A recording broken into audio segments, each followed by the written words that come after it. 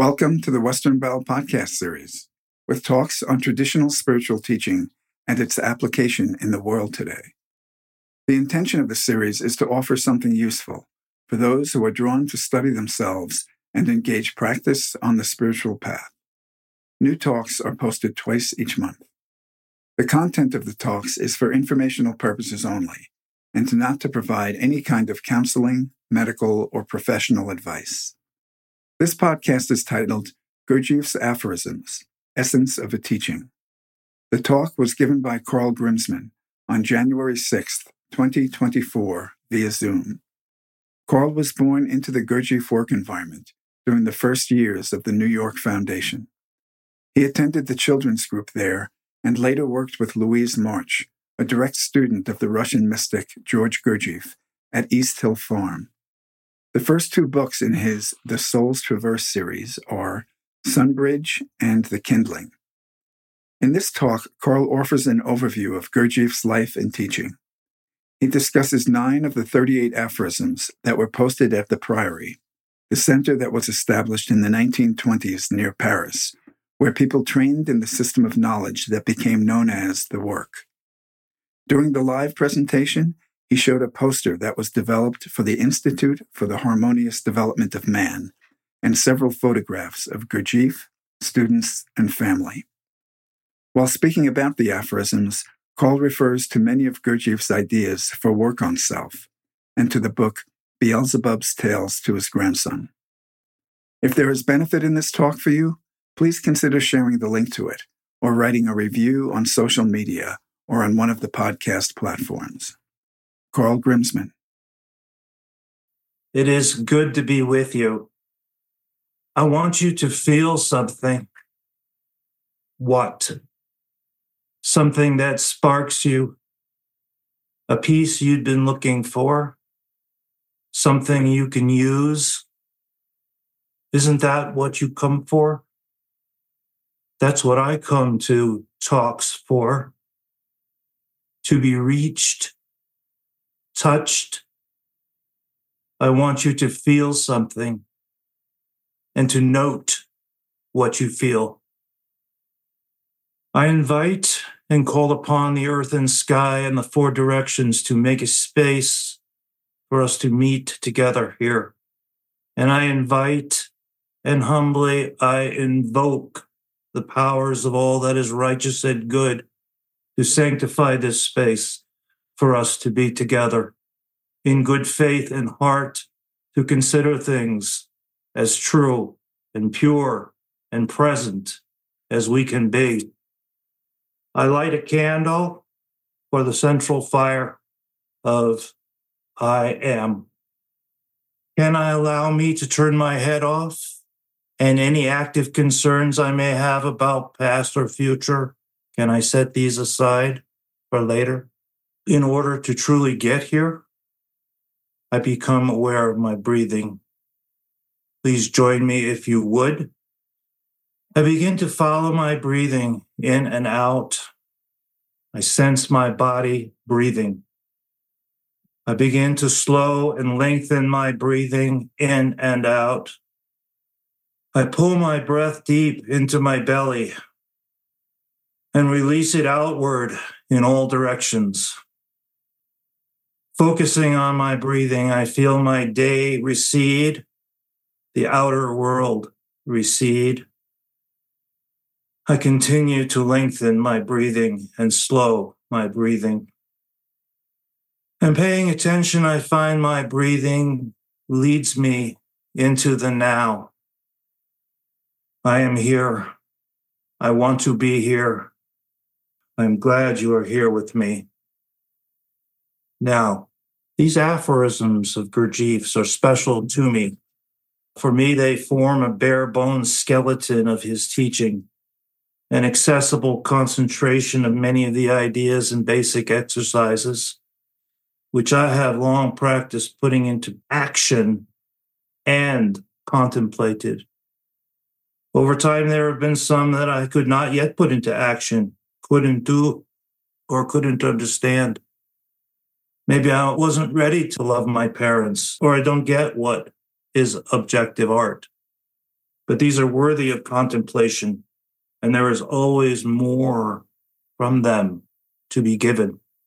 For me, they are permanent companions on my path. Now, this idea of contemplation, I find, as a cousin to meditation. It is not about mulling or trying to figure something out. More, it is reflection upon, sort of a resting on. For me, it reminds me of gazing into water, watching a sunfish watching me. We used to vacation in the Catskills at a lake. Picture 2 feet of water with a sunfish midpoint backed up into some water weeds. So many times I just watched them and they watched me. It's learning to hold something. And that's so useful, even for decades. Because in such a simple way, I learned to begin to exercise will and to unify myself, to attain my center. These are also reminders to myself. Suffering, why? Oh, right, I'm here to awaken, like that. Themes of my life, it brings them around again and again. I also find it like reading the lines in a poem, between the lines, I should say, because in that sense, it builds peripheral vision, which is very useful in self-observation. So contemplation has many uses. It stretches me in the direction I want to go. At the same time, I find the pitfalls of words of wisdom, wise sayings are easy to forget or fail to get and just slough over. They can be regarded as simplistic. I have given these aphorisms on more than one occasion and had people say things like, got it. Nothing new, I know that. Simple stuff. They can be read in 5 minutes. That's why I think it might be made more memorable if I was to put it in the context of a story. I think context is so important. And that's what I would like to do. I would like to tell a story of this man and his aphorisms and the special way they came to us, and in particular to me. And in between, I'm going to present 9 aphorisms for our consideration, ones that fit in with this story, and in most cases serve the purpose of illustrating what I consider the first great aim of this teaching, which is to awaken. So let's begin. Long ago, and not so long ago, long about 150 years ago, some say 1872, others are convinced it's 1866, in the Caucasus region, which lies between the Black Sea and the Caspian Sea, was born a baby boy. There in the nexus between Old World Turkey and Persia, which is to say Iran, and Russia, in Russian Armenia. Now, we're not sure of his exact year, but his birthday is January 13th. That's momentous. We're almost there. And his name, Georgy Ivanovich Gurdjieff. Gurdjieff. Now, this boy growing up, this Georgy, had many interests. He was inclined to science and music. He's quite a good singer in the choir, religion, and roughhousing with his friends. He was also good with his hands, enjoyed making things and fixing things in his father's workshop. His father, one of the last of the old-time bards, a storyteller and poet, when he wasn't working to make a living for his family. And through that, Georgy became acquainted with the mythic dimension of life. Example, Georgy might be working in his workshop with his father, and his father's friend, a man of like mind, might come in and nonchalantly say, "Where is God now?" And Georgy's father would think about it for a second and say, He's up in Sarikamish, up in the tall pines. But what's he doing there? What's God doing there? God is making double ladders and affixing happiness to the top of each one for individuals and whole nations to ascend and descend. Georgi had a proclivity to observe the state of man and found the helplessness of science and religion to answer fundamental questions about the nature of man, his potential, his purpose, existence, the universe. He found that distressing, and it was in his disposition to engage as a young man and into full adulthood, a 20-year search for knowledge, which took him from Egypt to Tibet, sometimes with companions, with working in between for money to fund these trips or recharge or learn a new language. 20 years. In his own words, he later said, in distant times there existed a real knowledge, but owing to all kinds of life circumstances, political and economic, it was lost, and only fragments of it remain. These remains I collected with other people. We learned of them and found them through people, monuments, customs, literature, our experiments, comparisons, and so on. He appeared in Moscow in 1912 and started a group, and another one in St. Petersburg, a long train ride away.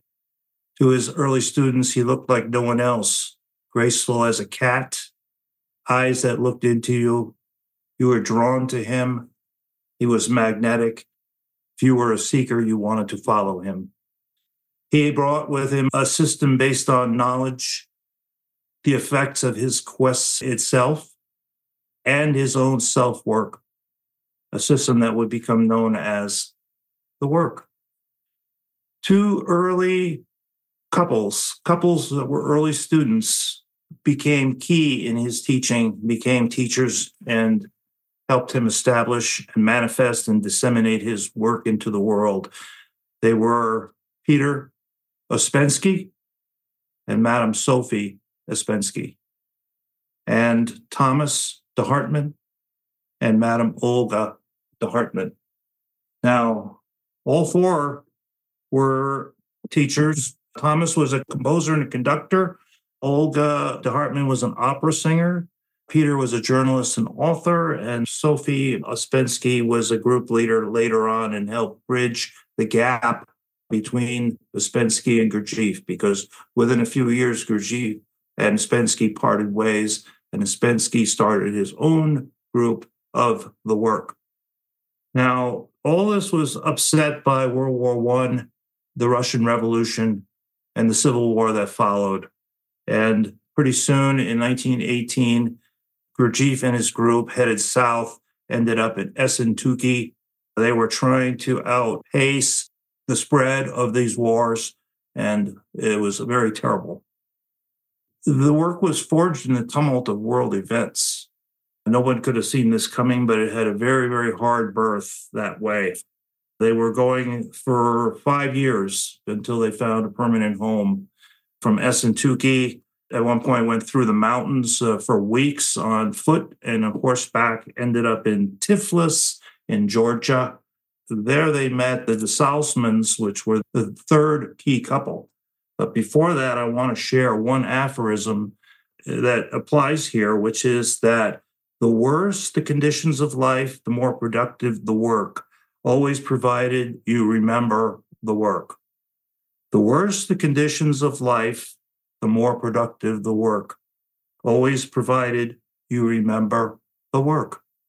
Now, an example of that is that Gurdjieff sent Madame de Hartmann on a solo journey back into the war zone to get some belongings and things.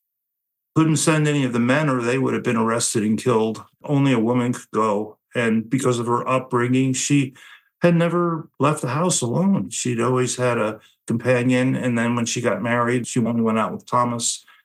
But she did this And it was a lesson for her and Thomas, who were almost inseparable at that time, and for her and for everybody in the group. He was always using the life that they had to teach. The Salzmanns were Alexander in Tiflis. They met, and he knew 5 languages and was an expert at theater lighting, which figured in later as well, and you'll see. And he designed this poster because at that point he instituted the Institute for the Harmonious Development of Man. And this was some of Alexander's work as a flyer at that time. It was done in 3 languages, only later in English, like you see it here. Madame Jean de Salzmann, of course, she was a dancer, and she was teaching something called Dalcroze, Eurythmics, which was already sort of in the direction that Gurdjieff was going. And so she would become a key in the movements that Gurdjieff developed. And then later on, she would actually inherit the entire effort to promote the work after Gurdjieff's death. So these 3 couples, they often felt like weak people, but they were very, very strong people. Ouspensky with promotion of the ideas, the Hartman with the music, and the Salzmann with the movements. These are 3 key parts of Gurdjieff's teaching. Movements were being intensively practiced at this time. So they had to move again. They moved to Constantinople, all the way across Turkey, and then to Berlin in 1921, and then finally to Paris in 22.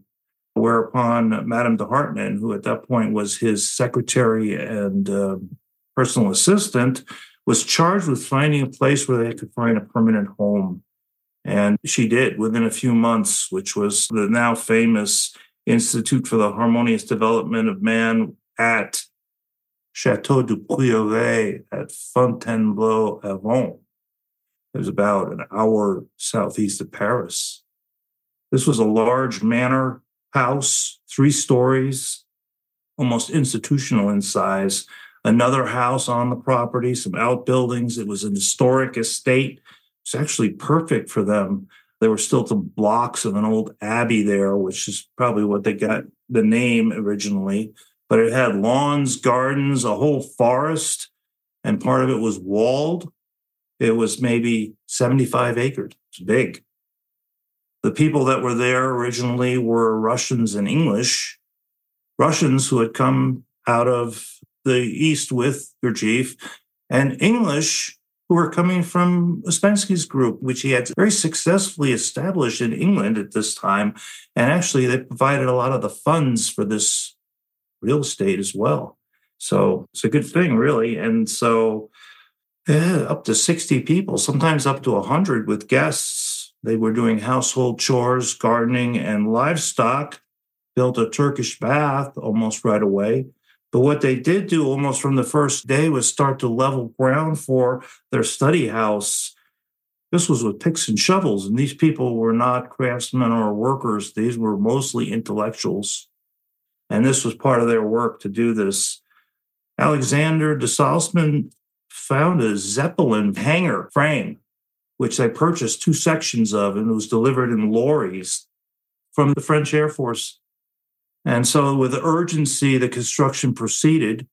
Between the posts, they were nailing up rough boards, and they filled the space in between with leaves, plastered it with mud, reinforced with straw, installed wood stoves inside and dried it out and painted it. They had to make do with what they had. The roof was sort of a bow, and the walls were pretty high, almost 2 stories, and covered with tar paper. The high band of windows on each side, which was higher than a man's head, was all salvaged out of the greenhouse there. Within 3 months, they had the thing closed in and semi-usable, although it took another whole year for them to fit it out the way they wanted it. So what Gurdjieff said, and this is not an aphorism, fits here, only super efforts count. I love that. And I love it because it's been true in my experience. There are many ways to interpret that. It could be a slow drip of effort, a super one, nevertheless, or it could be a really hard thing that you do internally or externally, or both. My commentary is that extraordinary efforts are required to break out of ordinary man. Extend yourself, see what happens. And then I came up with not all super efforts count, though. They must be directed. They must be smartly directed, either by oneself or whoever is running the show, I guess. Gurdjieff was very close on this construction project, by the way. There are a lot of photographs of him right there. And he wasn't a young man anymore. He was well up in his 50s, I think, and he wasn't doing the work, but he was directing it. This was a super effort. So there's another aphorism coming here, which is, remember here that work is not for work's sake, but is only a means. Remember that here, work is not for work's sake, but is only a means. How to understand this? My commentary. Make all work dual purpose, inner and outer. Use all outer work for inner work. Use all work to observe, learn, and adjust behavior. First, see, do not try and change, or you will mask yourself to yourself. Instead, see starkly. This is how I am. Then choose, how do I wish to be? Then try. Emulate that, then become. Try becomes do. So then the finishing of the study house, like the shell, was 3 months from October to the end of 22, semi-usable. The decorating took all of 23. The windows were painted with translucent paints by Alexander de Salzmanns in a most beautiful, warm, captivating way. The stage was part of the earth that had been left high, covered with linoleum, and in front of it was a fountain that was lit specially and could have perfume put into it. There was a fence for an inner and outer area. There were umpteen carpets on the floor and on the walls, and special lighting up and down the aisles on the sides, again by Alexander de Salzmanns. Between you and me, I love that guy. He's really an artist with these special red shades. It was unmistakably a sacred space when you entered it. Nobody could deny that. And it was amazing because it was a temporary building. I'm an old carpenter from way back, and I'm an artist. To me, it's incredible. This is where the aphorisms appeared in this study hall towards the end of 23.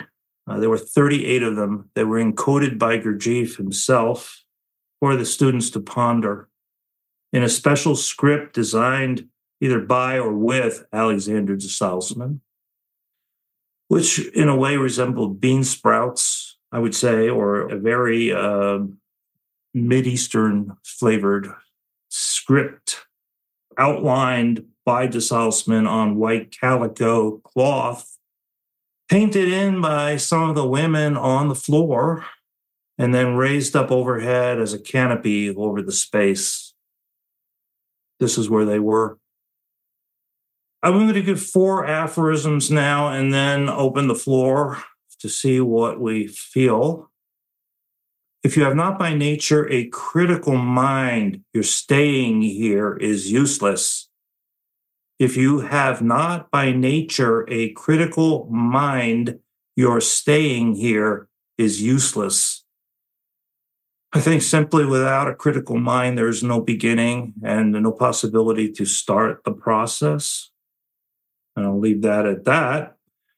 This next one goes like this. Like what it does not like. What is it? That's my question. I'm going to say the aphorism again. Like what it does not like. It is in quotation marks. I have quite a bit here that I want to share about this one of the more powerful ones for me. What is it? Any and all resistance to my efforts to awaken.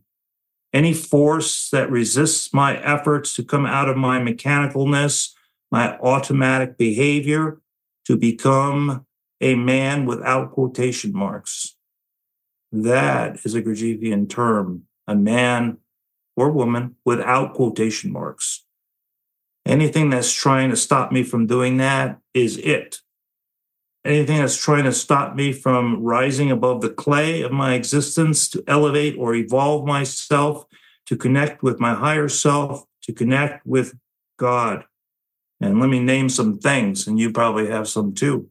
Ego, devil, sloth, envy, pride, the 7 deadly sins, distraction, my waking sleep, when I prioritize comfort and safety, social pressure, real or imagined.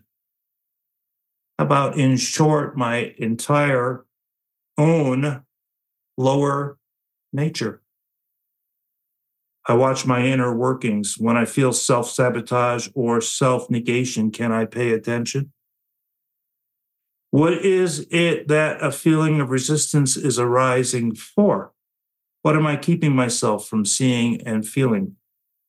What part smooths things over when I do something bad? It shows me. I can use it as a pointer to identify these things. Oh, you don't like this?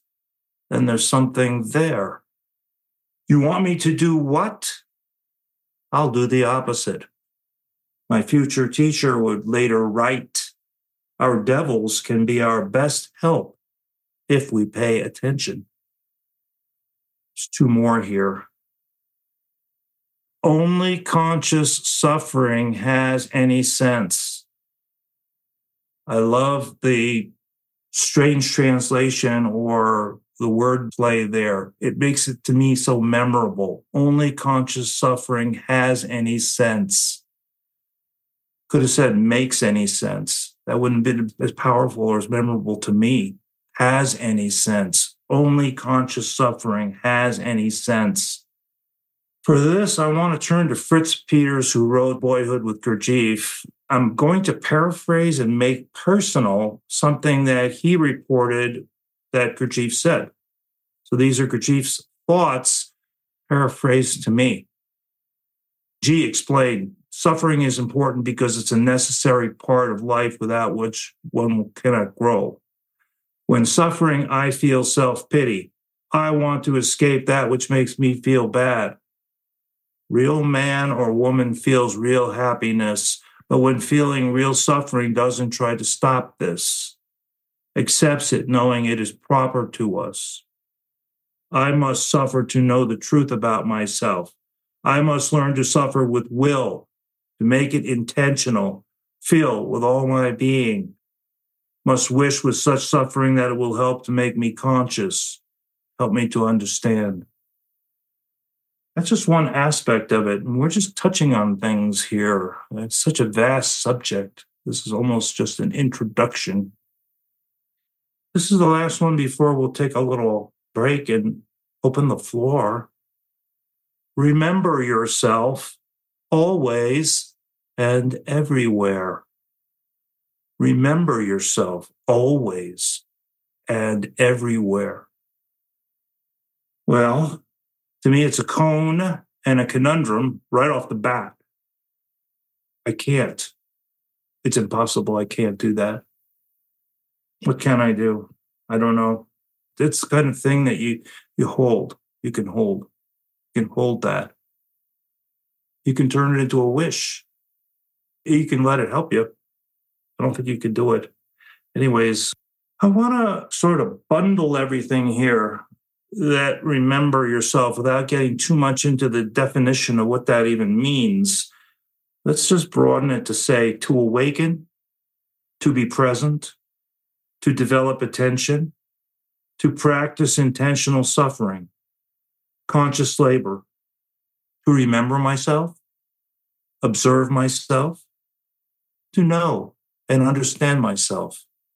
That whole bundle, all of this is the struggle for consciousness. For me, the initial breakthrough is as though coming out of a coma. an initial burning through of the fog of some really deep sleep, which I fought for, went to war for, and made it my hill to die on. I was in warrior mode at the time, and I'm not saying that's the only way, but that's what I did. And this was followed by, I'm working on it, 1,000,000 momentary wake-ups on a continuum, a repetitive, cumulative, coming to a daily dance between ordinary sleep and consciousness, deja vu, alarm clocks, grace of God, and standing by the door. That's it. So then, what arises in you? Feel free to be succinct, as our time together is short. I'm fairly new in this space.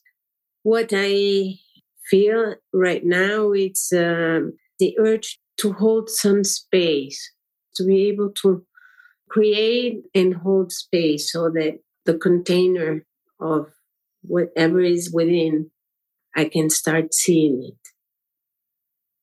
I was drawn to the peripheral vision is useful in self-observation.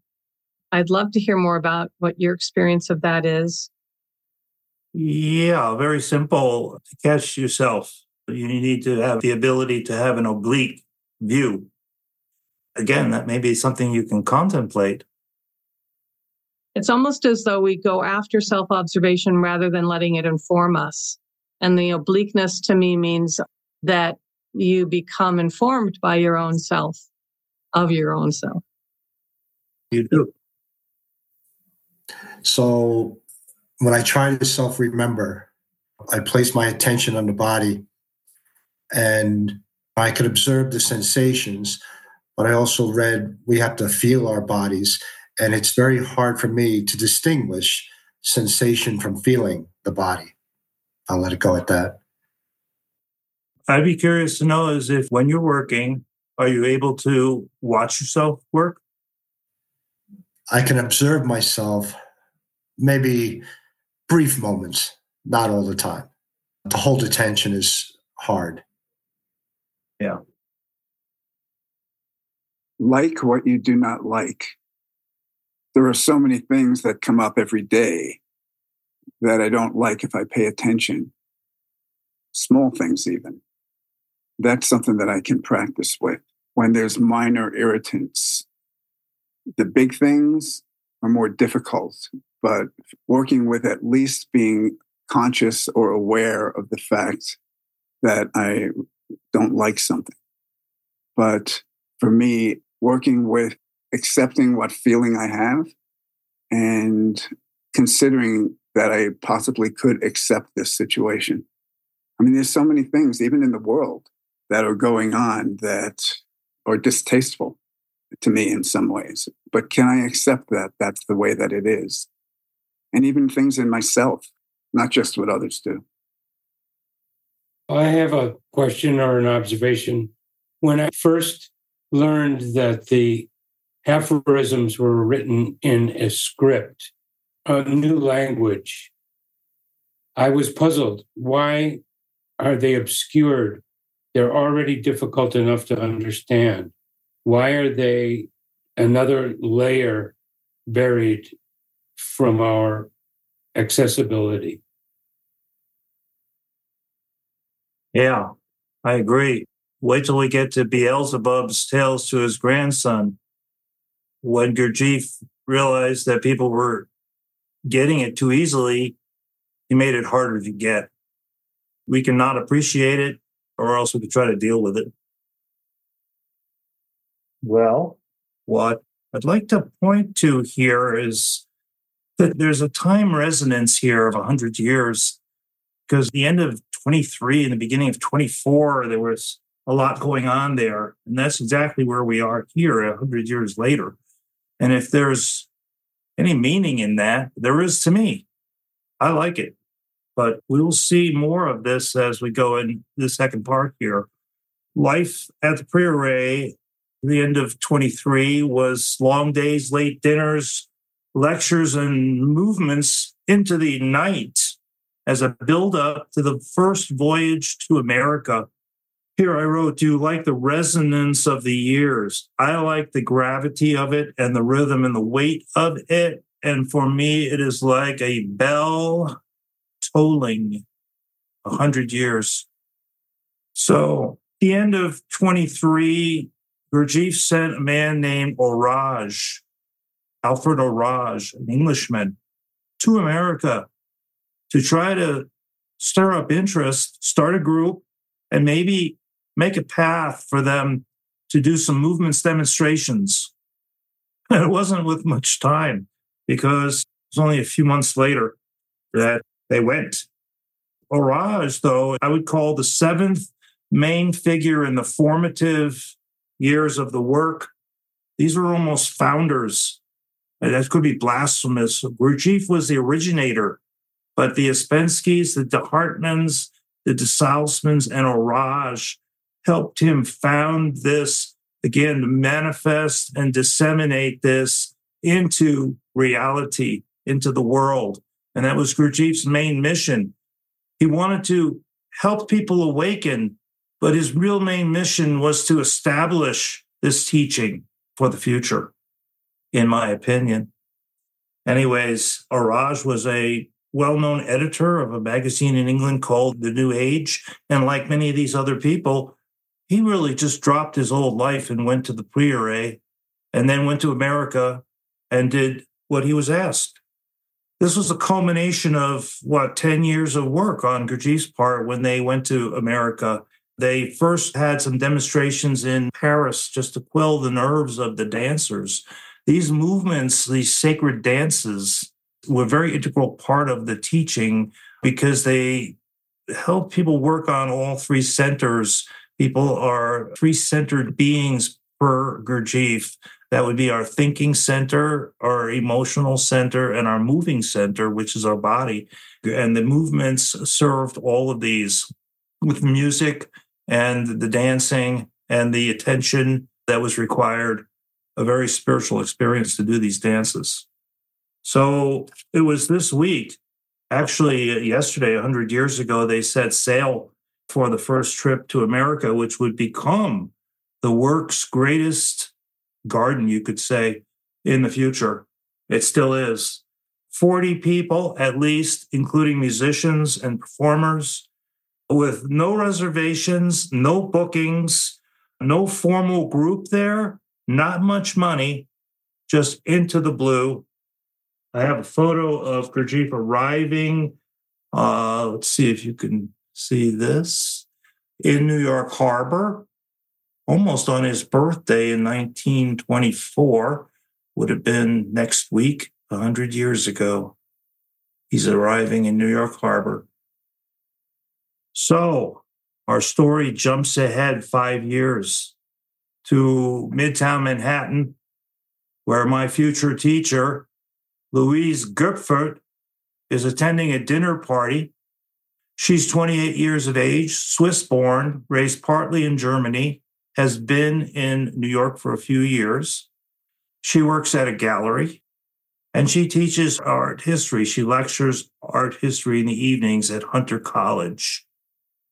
Now, she's had a vision of meeting a great man, and this has stuck with her for many years. However, at this time in her life, she is taken with hobnobbing with the intelligentsia and with such things as fashion and elegance. And she is very much looking forward to the lobster that would be brought out shortly. So here at this party, she meets Orage.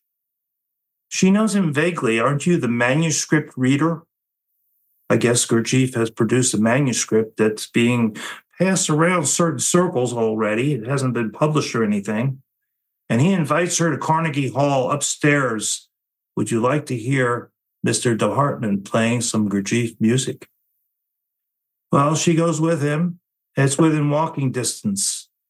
And when she gets up there, it's a combination of music, Mr. Gurdjieff screaming at Orage for being late or one thing or another, And the room is full of cigarette smoke. And this goes on with Thomas de Hartmann stopping the piano for the harangue and then starting it again. And so she says, I'm leaving. She leaves. She's over by the elevator when behind her, Mr. Gurdjieff appears. Where go? What do? And this was the beginning. This was Gurdjieff's second trip to New York. She is with him off and on for a few weeks. He is writing Beelzebub's Tales to his grandson. Actually, he's revising it. He's already written it. He's hanging out in Child's restaurant, or she goes to dinner at his apartment where there's lots and lots of people and lots of boisterous dinner havings. She is taken by the power of his words, by the man and his method. He eventually asked her to come to the Prieure and translate his book into German. She pleads that she has obligations. He says, when they're up, please come over. After school is out in June, she sails over. She is another one who leaves her life behind to be with this man. But the Prieure has changed a lot. Upon Gurdjieff's return from the last trip 5 years earlier, he was in a terrible car accident. When he recovered slowly, he sent many students away and refocused his efforts and began writing. He wrote Beelzebub for 3 years, just all the time. And he had started meetings with remarkable men when she arrived. Beelzebub was in revision and translation into 3 languages, Russian, English, French, and German, right? It was originally written in Russian and Armenian with lots of made-up words, and it was a hodgepodge Orage had translated. Or it had been roughly translated, and he turned it into literature. Some of his Russian people, I guess, had been able to get it into English, and he turned it into literature. That was what they used to work with. Jean de Salzmanns was working on the French version. Don't know who was doing the Russian one. This was difficult writing, difficult translation. It was not just word for word at all. It was finding the right word all the way along. It was almost a group effort. Louise worked with Alexander de Salzmanns with words and a woman named Lily. And Gurdjieff listened to them in every language, and he could tell if this was the right flow or not. So they had to keep going back. And Louise later wrote, this was our schooling. It was not just the effort of translation, but it actually put them inside the book where they could understand it in certain ways that they couldn't even imagine at the beginning. It was an inside view. It was like being inside a clock, and the rewards were so rich, but it was, again, very difficult. She became his personal secretary at that time after de Hartmann departed for Paris, the de Hartmanns did at that point. And she was collecting money from visitors. And he took her to the scene of his accident. He took her to Chartres Cathedral they went through together. I would have loved to be with them on that. I love Chartres. I've never been there, and I would love to. They went to Germany, and they went to New York 3 times together as part of the groups that went. This is a picture that was taken in 1931. This is Gurdjieff here.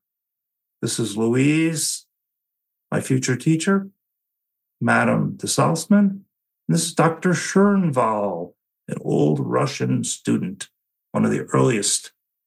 He arranged for that photo to be taken and then had his beard shaved the very next day. The Prieure was closed in 1932 owing to the Great Depression that was worldwide. The monies were not flowing in from the different groups and peoples that were sponsoring Gurdjieff. You know, he never spent any money on himself. He had a coat, he had his clothes. So much money went through his hands in his lifetime, and he spent it all on others. So Louise Gurdjieff, she went to Berlin, where she shortly later married Walter March, an architect, and became Mrs. March. And they began to have children. They eventually had 5. And for her, it was not just biological. She later said she wanted to bring them up as seed beds for a soul. Seed beds for a soul.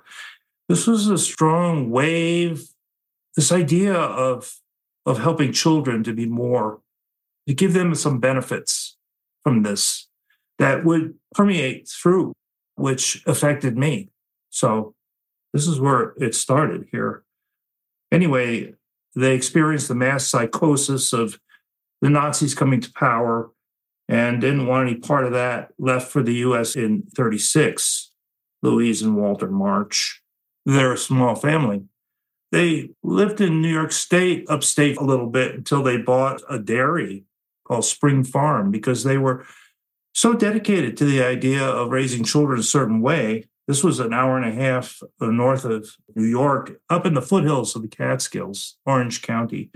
Walter even gave up being an architect to run this dairy. They homeschooled. The kids ran barefoot. I knew these kids when they grew up. So Mrs. March wrote, I struggled to live what I understood to be the fundamental principle of right education, to respect the individuality of each life without imposing my expectation on the child.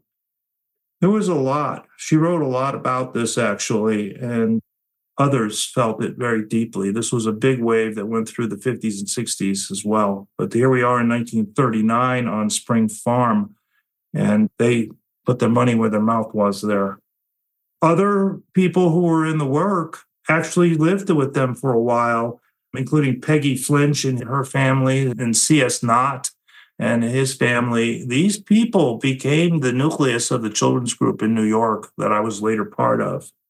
She held Sunday Beelzebub readings for quite a few years, traveled to the Southwest with some of those families, the Flinches, for instance.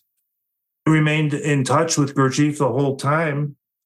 He had visited her in Berlin, and they saw each other in New York.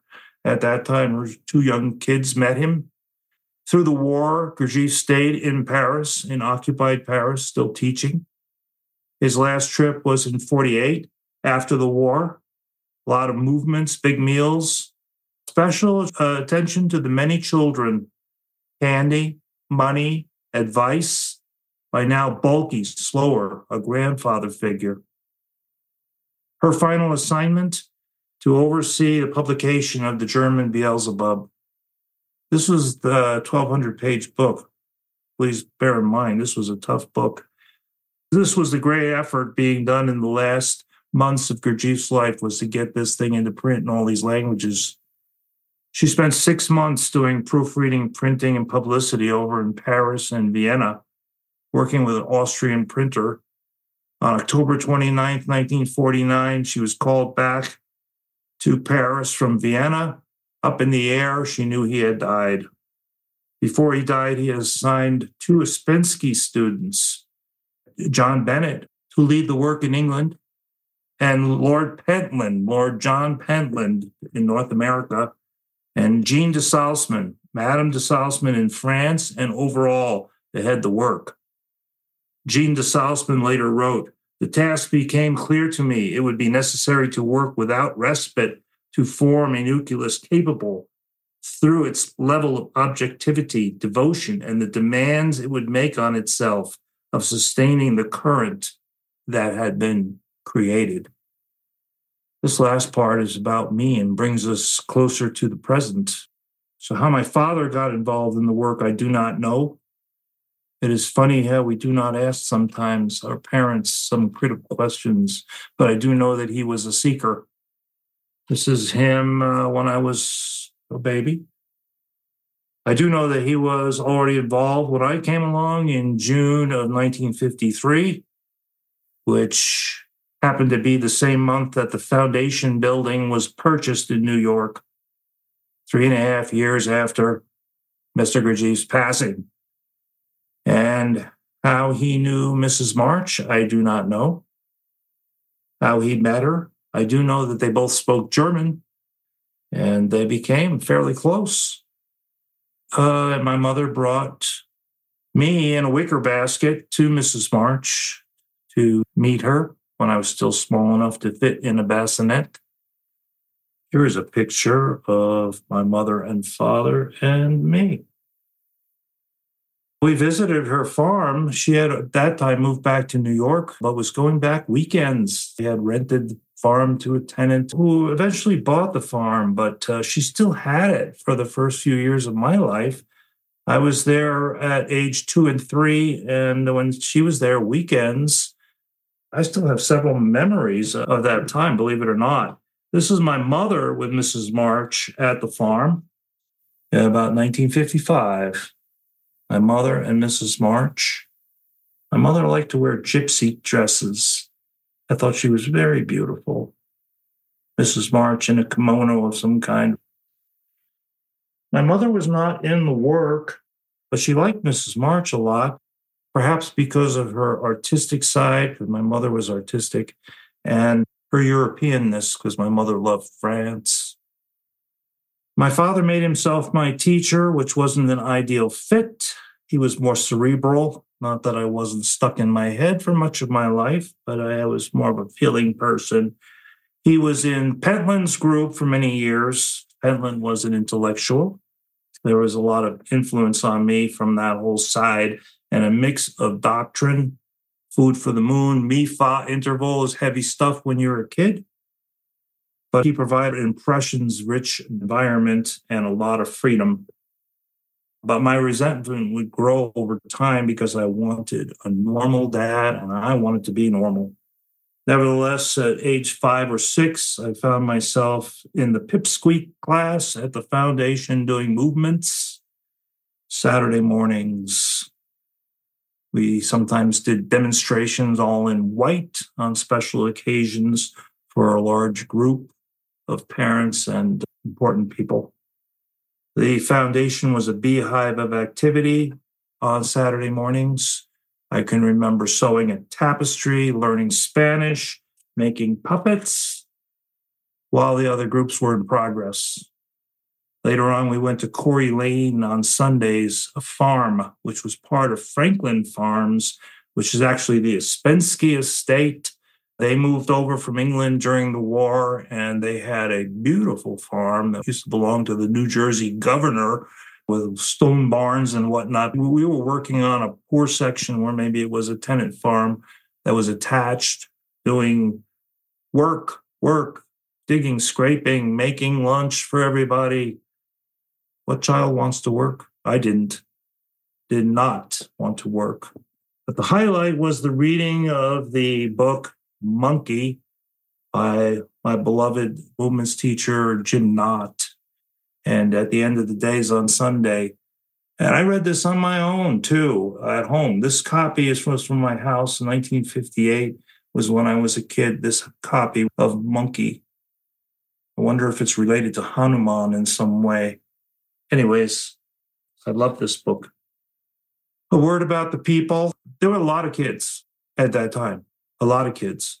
We were surrounded by people who had met, known, and worked with Mr. Gurdjieff personally. They were doing their best. They were full of care, respect, carried themselves in a certain way.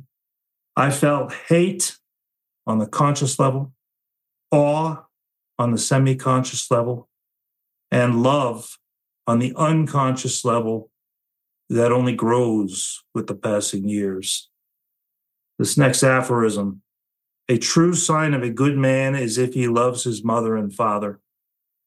A true sign of a good man is if he loves his mother and father.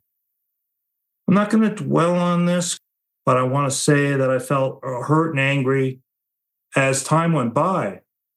There were marital problems, and there was more pressure from my father, the teacher, that seemed to work together. And even as I became an adult, he never stopped wanting to be my teacher. And I felt that he was enthused, maybe well-meaning, but overbearing. But we finally both let go, and he passed away in 2009.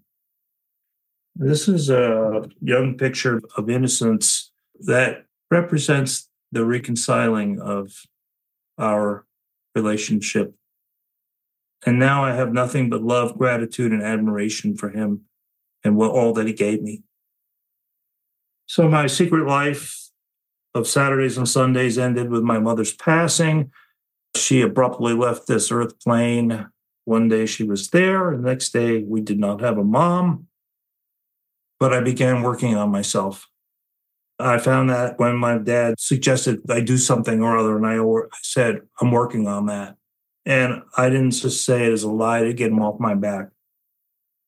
In June of 1968, my dad said, we're going to a farm for the weekend.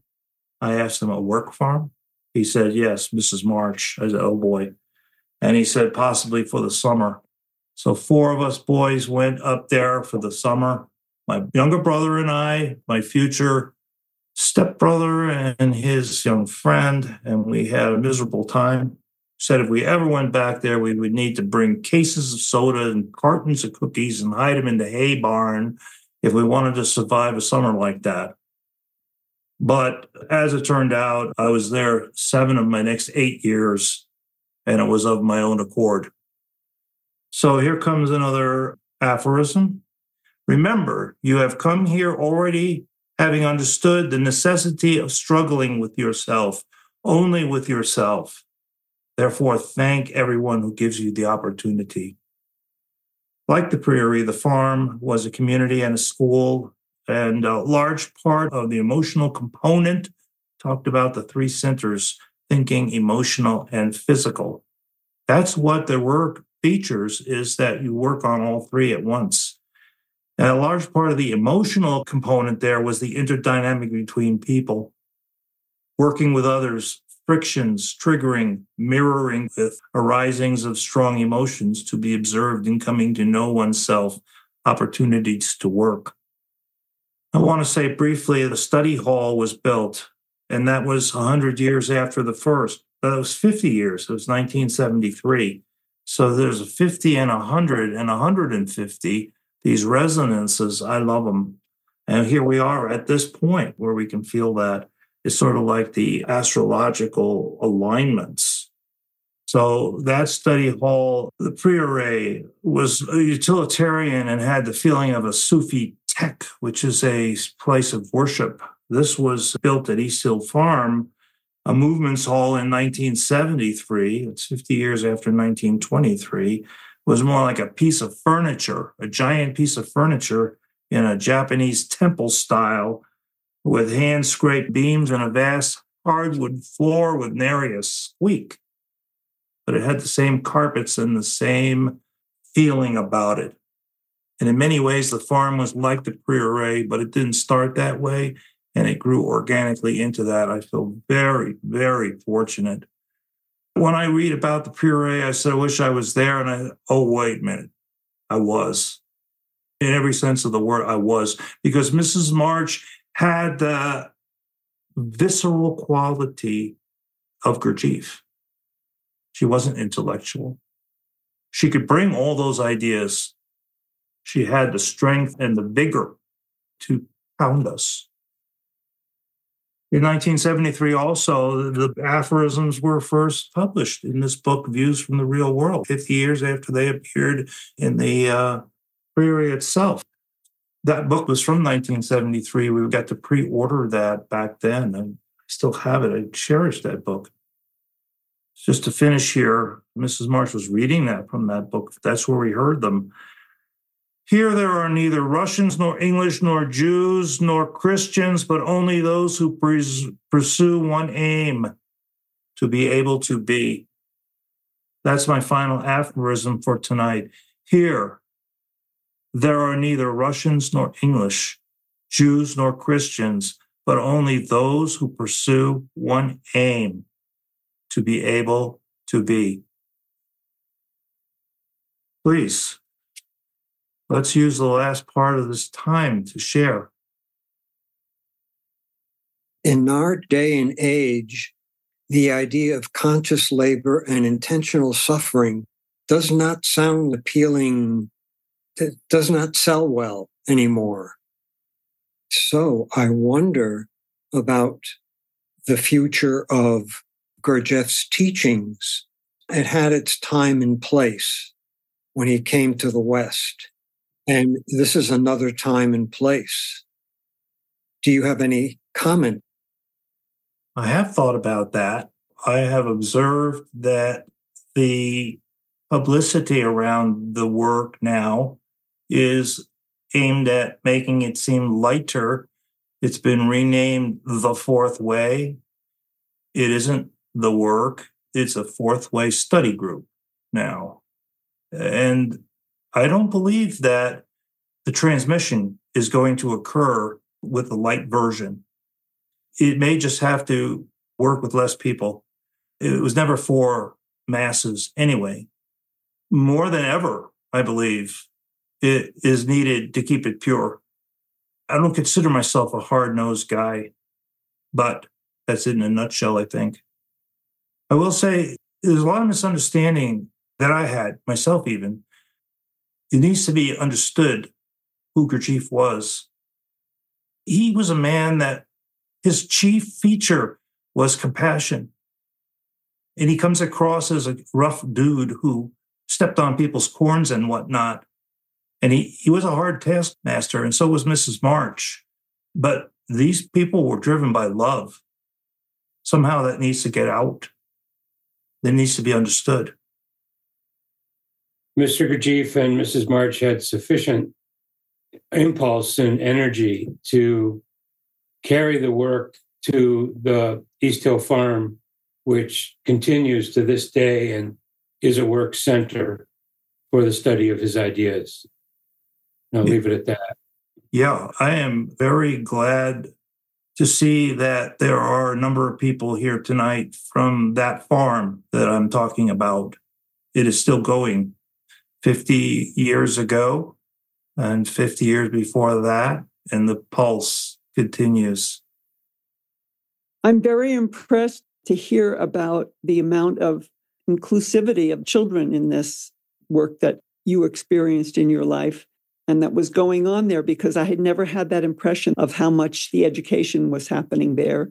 I know in my tradition, my teacher was very much interested in conscious parenting and creating a chamber for the children to be in, to learn, but not to be indoctrinated. Thank you for that. You can find these aphorisms online, and I would say don't try to swallow them all right away, but look at them if you like. They contain a lot.